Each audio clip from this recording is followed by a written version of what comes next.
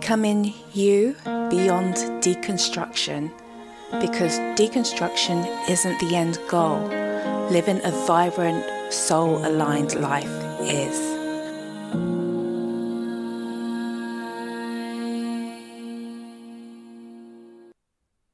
Welcome back to Becoming You Beyond Deconstruction. In this episode, we're going back again to the Becoming series, and we are talking to the Reader husband and wife team, Eric and Angela Reader, and they shared their story of going from on fire for the Lord, charismatic evangelical church planters to doing a 180-degree turn, which saw them leave it all behind, their old life and connections, and begin to follow and trust the path of their soul. This is such a brilliant conversation, and I can't wait to share it with you. I'll see you on the inside, and if you want to connect with them, you can find the links to their social media and their website on the episode notes.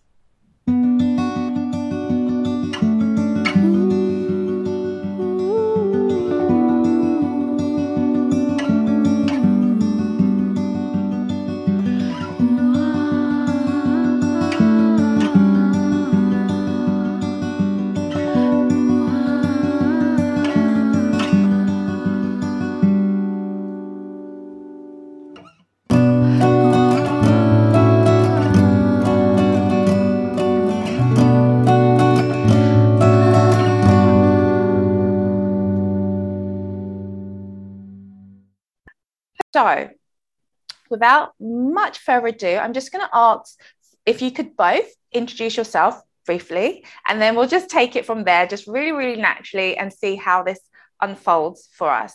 Okay? Yeah, awesome. Well, Florence, thanks for having us. I'm Eric, and I've been really enjoying getting to see and connect with you more and more, and it's definitely been for us quite a journey, myself quite a journey through obviously all of life has its different aspects of journeys, but our faith walk, our spiritual walk, our leadership, our giving and serving into the world has been through a lot of twists and turns, ups and downs, a lot of winning, a lot of not winning, and so we've been able to or myself at least have been able to find my way through some all kinds of different thoughts, beliefs, faiths, understandings, really over the years and over the decades at this point, as the older that we get. So excited to share into some of that and hopefully connect and help others in their journey. Yeah, fantastic. Yeah. And I'm Angela Reader, and I am really excited just to get to be a part of things with you, Florence, and to be able to share and add value for others. One part of the journey that we have found is that when you start walking through life and things shift in a major way, you can end up having a lot of people that don't want to associate anymore, and you start finding that you're looking for new connections. And it is a very difficult process, but oh my goodness, so worth it, because the connections that you find on the other side are so beautiful. So for us, I think those transitions have taken place on everything from the faith journey, the spiritual journey, the parenting journey, how we relate with self. All of those things have just taken on so many different aspects and avenues of life. And it's opened doors to meet amazing people like you. So we're really blessed by that. Yay. Thank you. I don't think I meant to say that like that. That was old school me coming out right now. What do you mean by that? Because saying we are really blessed by that, I said it and I was like, wait, that's not me. That's not me. That's old wiring. That's really interesting how we can do that. I have to really be mindful of my words as well. It's like, how do we sign off again? How do we kind of like end a conversation for it to be kind of authentic, but really kind of like show, that you value that connection. So that's kind of, I think, a good place to start, don't you think? I mean, this kind of attention that we can have on the journey of becoming or unfolding. How have you seen that play out in your own life? Go ahead. You're doing a great job.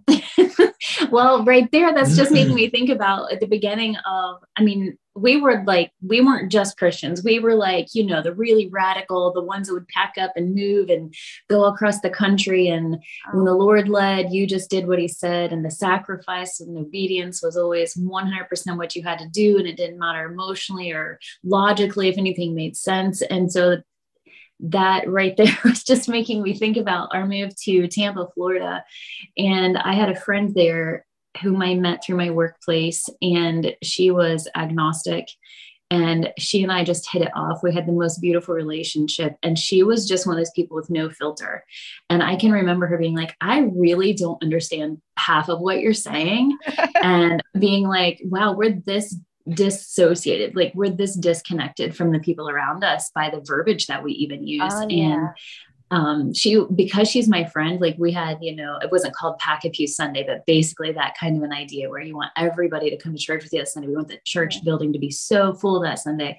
And she willingly came with me. And oh my gosh, to hear her take on everything afterwards was a very huge eye opener for me, because it's one of those things when you are around a culture, you just slowly are conditioned by the culture to where you don't even see how unrelatable you are and how much vocabulary you're using that actually doesn't make sense to the everyday person. Yeah. And she had like a whole list of words. She's like, none of this even makes sense in today's world. Like, I don't even know what any of this would mean for my life. And I was like, how do you not know those words? Like, you are like a really big heathen. Obviously, no, I loved her deeply, and there is not any condemnation in any of that, but it was just so funny that I was like, how would one not know this language and this lingo? Like, oh my gosh, but it was a huge eye opener of just how much it was so inundated. Like that was just through and through. And then even having a huge breakaway from that ministry, and then her really sharing her heart of the things she could see that were so unhealthy in my life and in my decisions based upon what I was being taught and told there. I mean, Eric and I didn't get married until we had permission from the pastor that we served under. We didn't move until we had permission from a pastor. We did like huge life decisions that we left in the hand of a man who really didn't care. Oh gosh, that is just so painful to listen to. Oh my goodness. Wow. Okay. So what were some of the words that she was like, oh my gosh, I mean, this really doesn't make sense? Can you remember? Does anything stick out? Man, that was a long time ago at this point. That was early 2000s. I just know things like, I can remember her being like who uses the word covenant anymore? Okay. Yeah. We do. And redemption and salvation. I mean, big keywords for righteousness, us. I think probably. Righteousness, right? for sure. Of course, the blood, right? That's a real interesting thing for, this idea of the blood of Jesus, kind of a thing covering you or cleansing you. Like when you haven't been raised in that, like Angela and I were, maybe obviously many others, where that was just commonplace, language and conversation. It really doesn't, there's really zero context for somebody that hasn't really been raised in that. And even with any kind of faith or spirituality, there is a place that there in any pathway or form of spirituality or any kind of religion or belief structure. There's always going to be language within it. Language creates culture for all of us, whether that's national, whether that's race, or whether that's religion. There's always language involved in all of it. And yet when we were, I think our experience was being raised over here in the United States. There's kind of sometimes jokingly and sometimes with pride, something that they call the Bible Belt.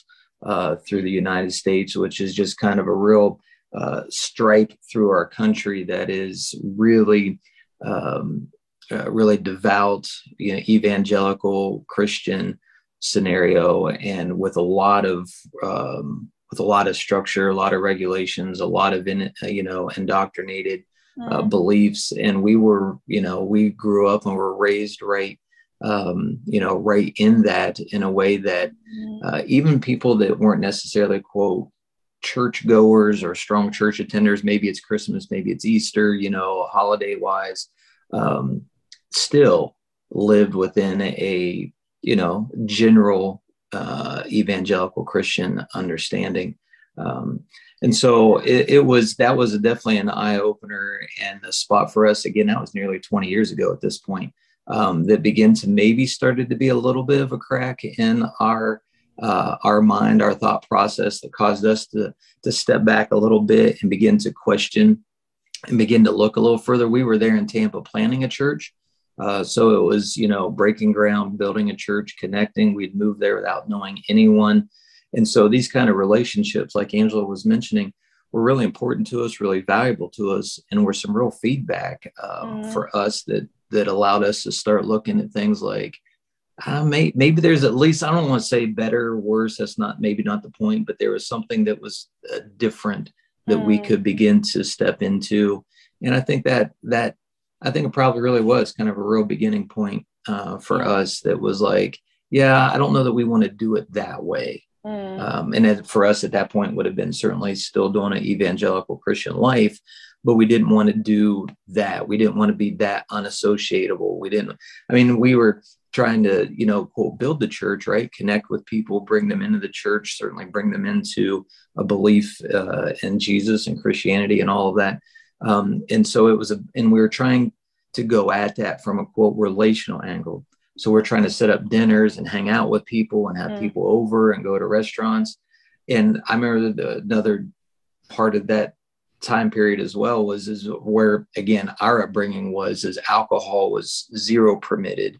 No one, Angela and I didn't drink anything. And it was never around people that drank, didn't hang out with people that drank. So we would start taking some of these new friends, to connect with them. And we would go to a restaurant and they would just order a beer or a drink or a cocktail, whatever they're having. And the amount of uneasiness that it created was noticeable inside. I mean, we didn't make any issue with it with them, but internally what it was like to feel so awkward to be sitting in a restaurant with alcohol on our table it was breathtaking at a certain, it was really like, we didn't know what to do. So that's some of the, and boy, I could go on for a long time on the level of legalism and religious control that I was raised in even earlier in younger, childhood and so forth. It would take more than just this one podcast for that, for sure. But, it actually sounds quite horrific, to be honest with you. I thought that, my situation was, and everybody's situation is totally unique to them, but it does sound really stifling. Oh, for sure. It was you were looking, I don't remember not ever paying attention to whether this was going to be okay, not okay. How would this look to someone else? How would this look, especially as a Christian leader, minister, pastor, whatever other title, he at one point was even ordained as an apostle, all these different kind of titles within that framework.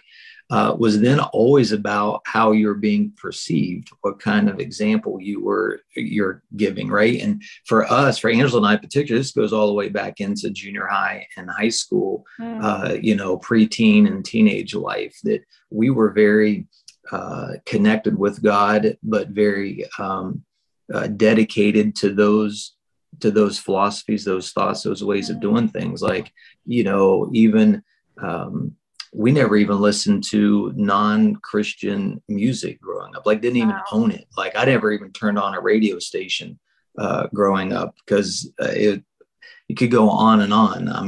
I was raised with not being able to wear shorts in the summertime. Certainly couldn't take my shirt off outside. It was very restrictive, to the place that everything you tried to do or look to do was always having to pass through the filter of how is this going to be perceived by someone else, and would that represent God well. And from the youngest of age, all the way through our life, everything was filtered that way. And yeah, we just, I think we thought we were having fun. Like, it wasn't like we were sitting around necessarily begrudging that then, because it felt like that's how we were trained, right? So it felt like that's just simply what you do. And in a lot of ways, we were sold out and set apart. And if you were good, right? You were good, we were so good. You were good in comparison to everybody else, right? Yeah. And I don't know that necessarily. But yet never felt good and never felt like it was enough and never felt like we'd actually hit the mark. Yeah. So it seemed like to me, it was like a real prescription. If you can do enough of A through Z, it would then produce a life that we wanted to live. It would produce a life of stability. It would produce a life of peace and joy and impact. And all the little trigger words, right? But we could create something meaningful, some legacy, something lasting. And that was the prescription we were given in order to make a difference. Yeah, so it was the formula, right? Yeah, you were kind of like sold a formula to, like we've got now the prosperity gospel. It's kind of, you're given a formula, and if you feel that if you can hit all those prescriptions, like what you said, or as many as you can, then the output is, even though they don't say it's guaranteed, there is this kind of idea that, this is what you're going to get as a reward for doing X, Y, Z. And I know that this is something that we've spoken about before. And I think for you, correct me if I'm wrong, it was kind of like one of the turning points when you thought that it wasn't quite as straightforward as that. Is that correct? Or yeah, I mean, we definitely had probably, at least in my mind, 3 or 4 different real turning points that, after that church plant situation that Angela was mentioning, we're telling those stories on, we ended up leaving that ministry out of a place of a spiritual crisis. We didn't assess that as a crisis between like us and God per se, but it was really spiritual abuse that we weren't even aware of that terminology then. We were in our late 20s. And so we ended up leaving that, and that set us on a course, of a different direction that led us to some other great ministry connections, friendships that played out well for our life in that season and those times that helped bring some different place of healing for us, that put us on a course really that's kind of got us to where we are now. However, over those years through our 30s, we had so many ups and downs, so many falling on our face, so many trying and not getting there. We lived in very difficult financial situations for quite a long time. Adding children into our lives, it creates a whole different dynamic, and just different, really challenging experiences through life begin, at least for me, to reveal that everything that we were given, there would be, this isn't at all like, hey, look at me, or we did something great, but very much so when it come to that formula that we were talking about a minute ago, there wouldn't be very many people that really did check the boxes as much as we did. Like, not as a, hey, we're better, is actually in a lot of ways, hey, we didn't know any better. But the reality is that that formula, if you will, didn't produce what it said it would produce. For people who had really given themselves to it. And so that, begins to create a place of reassessing. If my life was doing this check sheet as well, quote, or as at least dedicated to it as it was, and our life is not being of much difference than anyone else's that we're seeing. We all have our individual journeys or experiences, but we're having just as many crises. We're having just as many heartaches. We're having just as many financial problems, having just as many places of loss and brokenness and heartache. And it began to say, okay, so what's up here? And I actually even got into a crisis for the first time in my life in my mid 30s of depression and anxiety that began to really begin to cripple me in ways that I just had never experienced prior, and somewhat didn't know what to do with, except coming to the place that I realized if I don't do something, at that point, I was the only income earner in our home with 4 kids, which was not much, well below poverty line for a family of 6.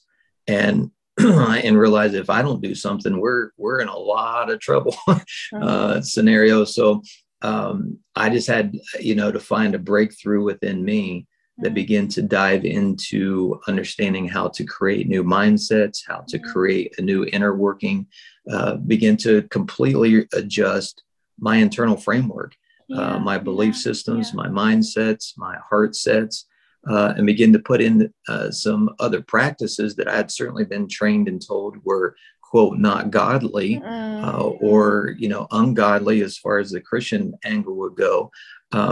Begin to utilize those and practices to heal inside and begin to see more healing and more progress and more growth at a quicker and stronger pace than I had for nearly 3 decades of living the formula that we were raised with. So at a certain point, I had to start looking at some fruit, right? I had to start looking at what one scenario is producing versus another. And that definitely led us to ongoing growth in ways that we don't at all feel like we have walked away from what we felt internally as God connection our whole life. We just are not having to be bound within one certain structure of that idea. And that kind of permission has allowed a lot of differences to flow in us that we have found to be healthier for ourselves, for our relationship, our home, our parenting, our connections with others, etc. So it's been quite a ride. Wow. I mean, that sounds, it's really beautiful, and I can really see how difficult that journey must have been. And then to, like, as you said, to put all of your heart and soul and body into it, thou shalt worship the Lord your God with all your might and all your strength and, all that kind of stuff. And then to kind of go through these crisis points and then to make that decision and say, actually, something's not working for me here, to be brave enough to make that decision for yourself, for your family, for your life. That's so beautiful and self-honoring. Can you tell me a little bit more about that? What do you think enabled you to choose that as an option for yourself? Well, I think Angela can share here. I won't take long with saying this, but it had deep challenges because our whole world was our whole income structure as a Christian leader, minister who was planting ministries, leading networks of other ministry leaders. That was our full source of income. It was our full relational circle. It was our full history. It was our full identity. And so those steps really were us having to look at the openness and or willingness to let everything we knew of life dissolve and radically reemerge as something else. And that's been, I don't know, and maybe Angela can say something to this, but I don't know that I can think back to like a specific moment where I was like, this is the decision we were making. To me, it seems like it was a bit of like a slow drip over many years that began to, I suppose, did have a breaking point, maybe 4 or 5 years ago for me, maybe 3, 4 years ago for Angela, that was like, yeah, this is not going to be the way we keep doing things. And so, I don't know, Angela, what do you think with that? I think back a lot to the moments of the true transition starting and recognizing how much we were around people. I just feel like these are important parts of the past to recognize, causing us to shift to a different future, of watching how much of our circle spent time in spiritual warfare. We were always looking for what the enemy was getting ready to do. We were watching the country fall apart. I mean, we spent months grieving over who had been elected as the political in political offices because of what we had now done to our children and how their lives would be forever ruined because of this. I mean, like just intense amounts of emotional heartache over these huge things. So we were losing perspective on life, really. We were losing even seeing a goodness of God.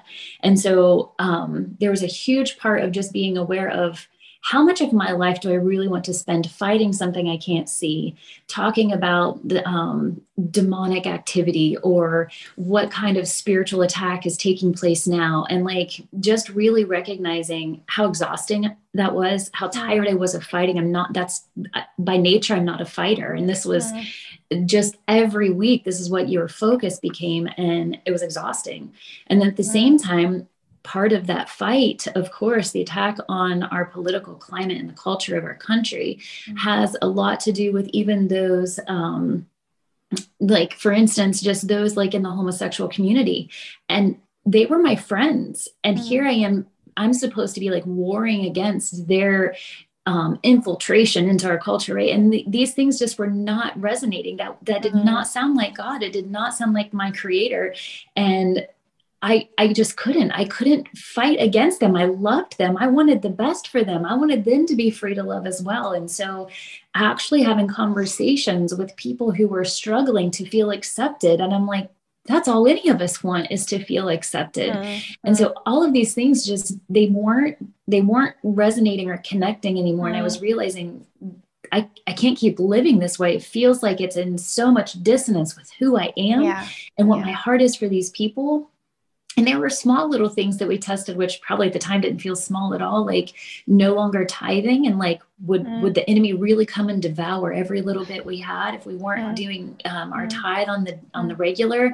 And to recognize that we were able to see advancements financially that we'd never seen before in all of our decades of tithing, to be able to see that we actually came out way better when we stopped tithing. So like, wait, that formula is definitely a broken formula right there. But a huge part of learning how to love your neighbor as yourself, if you can't love self, you sure as heck can't love neighbor.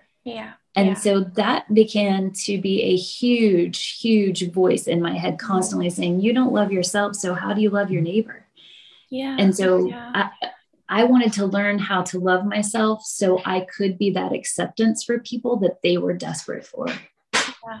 Yeah, that's really powerful, Angela. Thank you for that. You know, the love yourself bit is so important, but I think you have to know yourself, right?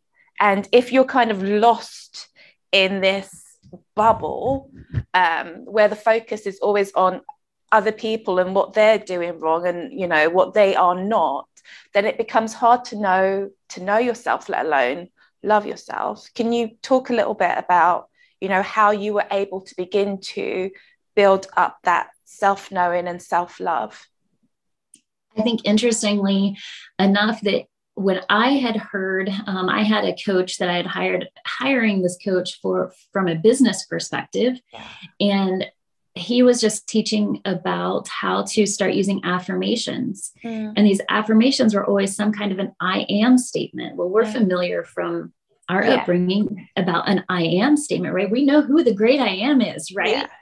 And all of a sudden I was supposed to be declaring these I am things, but declaring them over myself. And I feel like that was a huge shift for me to start understanding that this wasn't something outside that I was always waiting for something to come and save or rescue or change things. Or if I cried out long enough, he would hear me and come and rescue. If I did enough, if I had enough faith, then he would make sure my children's future was right. Suddenly it became a very huge shift of recognizing I am.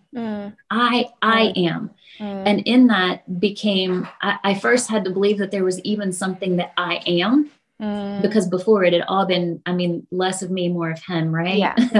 And so recognizing that I actually was perfectly made, wonderfully made, and that I can use these I am statements to start believing in myself and to start stepping up within myself that was a huge turning point in self-love and self-awareness. And from there, once you believe in yourself for better, or for the ability, or to actually have strength with self, you can start looking at a lot of those shadow places that maybe had been shame places previously, because the shame will always hold us back.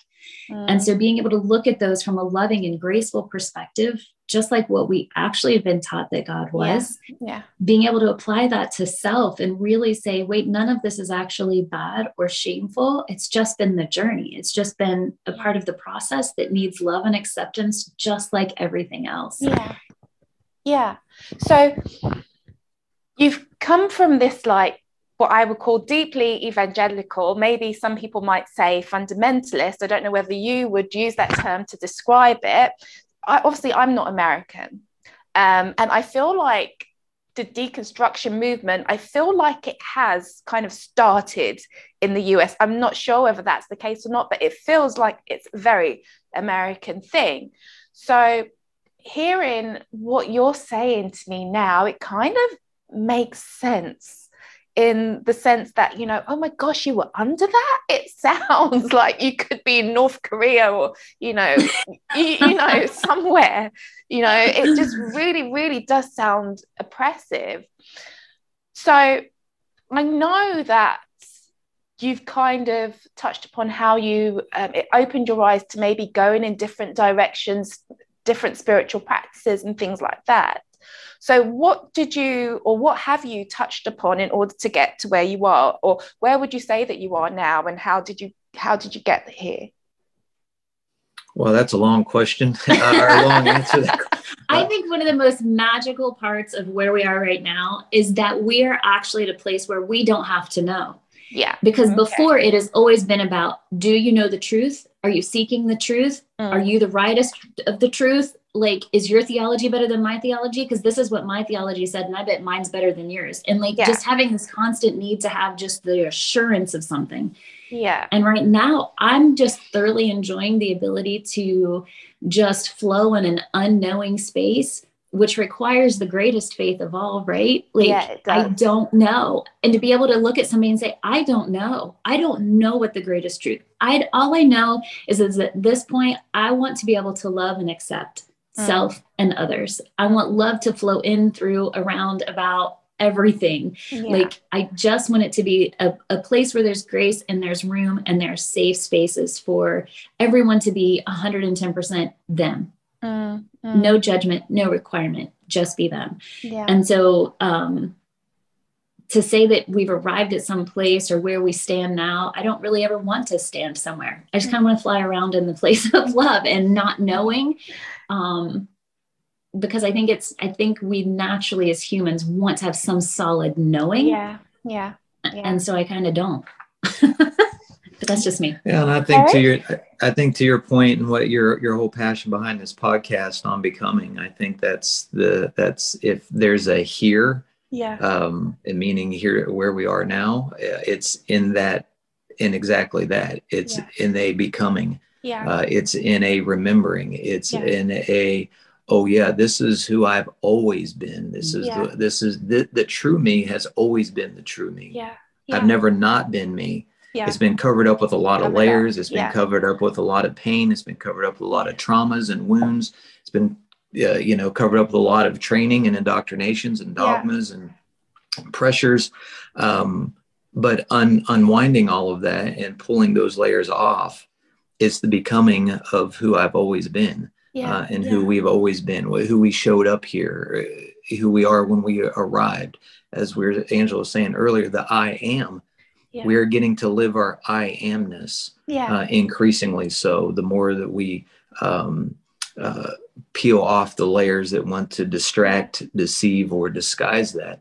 And so that's, Angela said it well, there's a lot of things that we don't know and that we're very okay with not knowing, and maybe enjoy not knowing more than we used to enjoy thinking we did know. I love that. That's lovely. And there's definitely something about this unfolding, this journey of unfolding, the rediscovering, the re-remembering, and I guess walking in that and seeing how it feels. It's the discovery, isn't it? The discovery of self.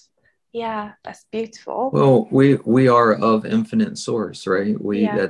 We can't exist outside of that, and so that's the same power that created worlds and created universes is what's flowing through this, what we call this physical body, and it has patterns that it's always been, and those are what is getting to what we're trying to increasingly allow to move more freely in us and move more freely through us as the gateway of our mind either is letting in or letting out what is available to us. And it's that renewing of the mind, as the Apostle Paul put well. It's that transforming, that metanoia, as another Greek language of changing your mind, rethinking everything. It's even interesting to me, because it probably would be what you said about our journey of fundamentalist evangelical Christianity, and for us, particularly for me, my entire life of that being from the spirit-filled, charismatic, stream of that. The idea of being born again is really a much better understanding of what that word means. Original language of John 3 is the idea of rethinking everything from the top down. It really doesn't have any context of this idea of a dead spirit or a dead soul that gets to come to life once you make a confession of faith. It's really the idea of rethinking everything. And so Jesus, as it was told in that story, was telling this Pharisee Nicodemus, if you want to connect into the quote kingdom of God, the flow of God, the reality of God, you're going to have to rethink everything from the top down. Yeah. And I feel like that's the journey that we've been on. We maybe at one point thought we were born again in this moment of prayer when we were kids, but I think we've been being born again. And that's the thrill that we're enjoying.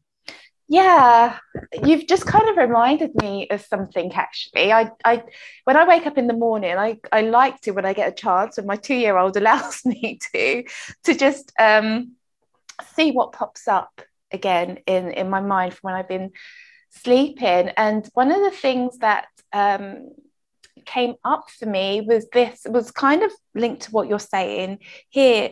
Our body knows how to heal itself. Our cells are constantly healing themselves and replacing themselves. And with our mind, we tend to hold on to stuff.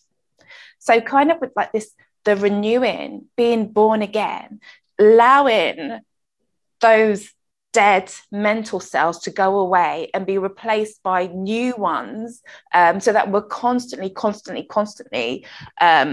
growing, developing, being in the right mind, whatever that means. I definitely see that. Just at one point in time, everything is just new. You've gotten rid of all the old and you're just left with like brand new thoughts that allow you to move forwards.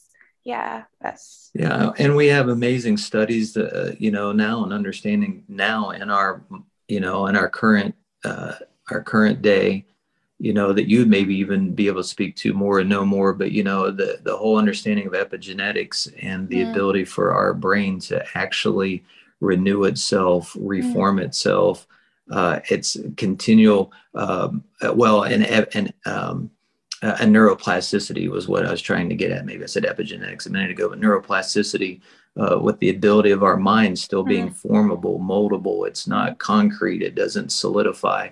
It's always in the process and journey of renewing. And the practices behind that, or there's multiple different kinds of practices to move our mind to new places. And I think the more that we're doing that, in our lifetime of at this point 30, I quote, became a born again Christian when I was 8 years old. So, wow. I'm towards 35 years worth of that understanding. I think all along the way, when I look back over my life from my teen years to my 20s to my 30s and now in my 40s, there's been major shifts of understandings and beliefs that I've left behind from what I held previously all through those decades. And would imagine that my 50s, 60s, and on, I'll still be leaving behind stuff that maybe I even understand now or perceive now or embrace now. Maybe 5-10 years from now, I won't have anything to do with that either. I think that because I want to continue to become. I want to be in this process of becoming, as you're saying. So we'll see how it goes. Yeah, that's really beautiful. Thank you for that. I'm just aware of time. I did have a question, but it's kind of gone out of my mind now. Is there anything that you would like to, anything else that you would like to add? I think for our journey, it is showed us that there is so much available for us as humans when we drop the requirements that we demand everybody do it our way or see it our way or be like we are, meaning whoever we are. And when we can allow ourselves for us to be more and more of who we really are, trusting that gives the permission for anyone and everyone else to become who they are without it having to be our way. I think that does something beautiful that more and more humanity is stepping into, and what that will bring forth in the generations and millennia ahead of us, I think can be so much healthier than what we've experienced in the past. So that's the kind of thing that's encouraging to me and exciting to me, that it doesn't have to be my way. I'm not trying to make it my way. I'm not trying to evangelize you into my way. I get to enjoy me and enjoy what I see and share it. And if that gives into someone and serves into someone else's life, then that's thrilling. And remaining open to receive in from wherever. I remember reading the book Velvet Elvis by Rob Bell back in the early 2000s, where he said any truth seeker should be okay to find truth anywhere. And that's been a really strong place for us, is to see that there is truthfulness available in so many places, and it's enjoyable to seek that out. Yeah, I love that so much. I know that there is a lot of fear within Christianity. There's probably a lot of fear in many kind of, religions that have very strict ways of doing things. I think even if you were to maybe look at some kind of new age, I don't know what to call them. I don't know whether I call them religions, but, practices or groups that meet. There's probably, I perceive some of that fear as well, just in a slightly different way to Christianity. And I feel that where there are very strict rules, it stops you from being that I am, and stops you from discovering that in other people. It causes that separation. So I'm really happy that you've been able to shine your light for others, because that's how I was able to come across the both of you, and it's brought us to this point now. So long story short. It's very, very good. It makes me think about the word eternity. That it's interesting. The book of Ecclesiastes has this cool verse. It says that God put eternity within the hearts of humans. And the word eternity, I think, has been misrepresented by this idea of timelessness, when we should really perhaps perceive it more helpful to perceive it as boundlessness. And anytime humans find themselves having bondage or restrictions or constraints around us, we very quickly see what happens. We begin to become unhealthy, because from our very inception, there is an everlasting boundlessness within all of our souls.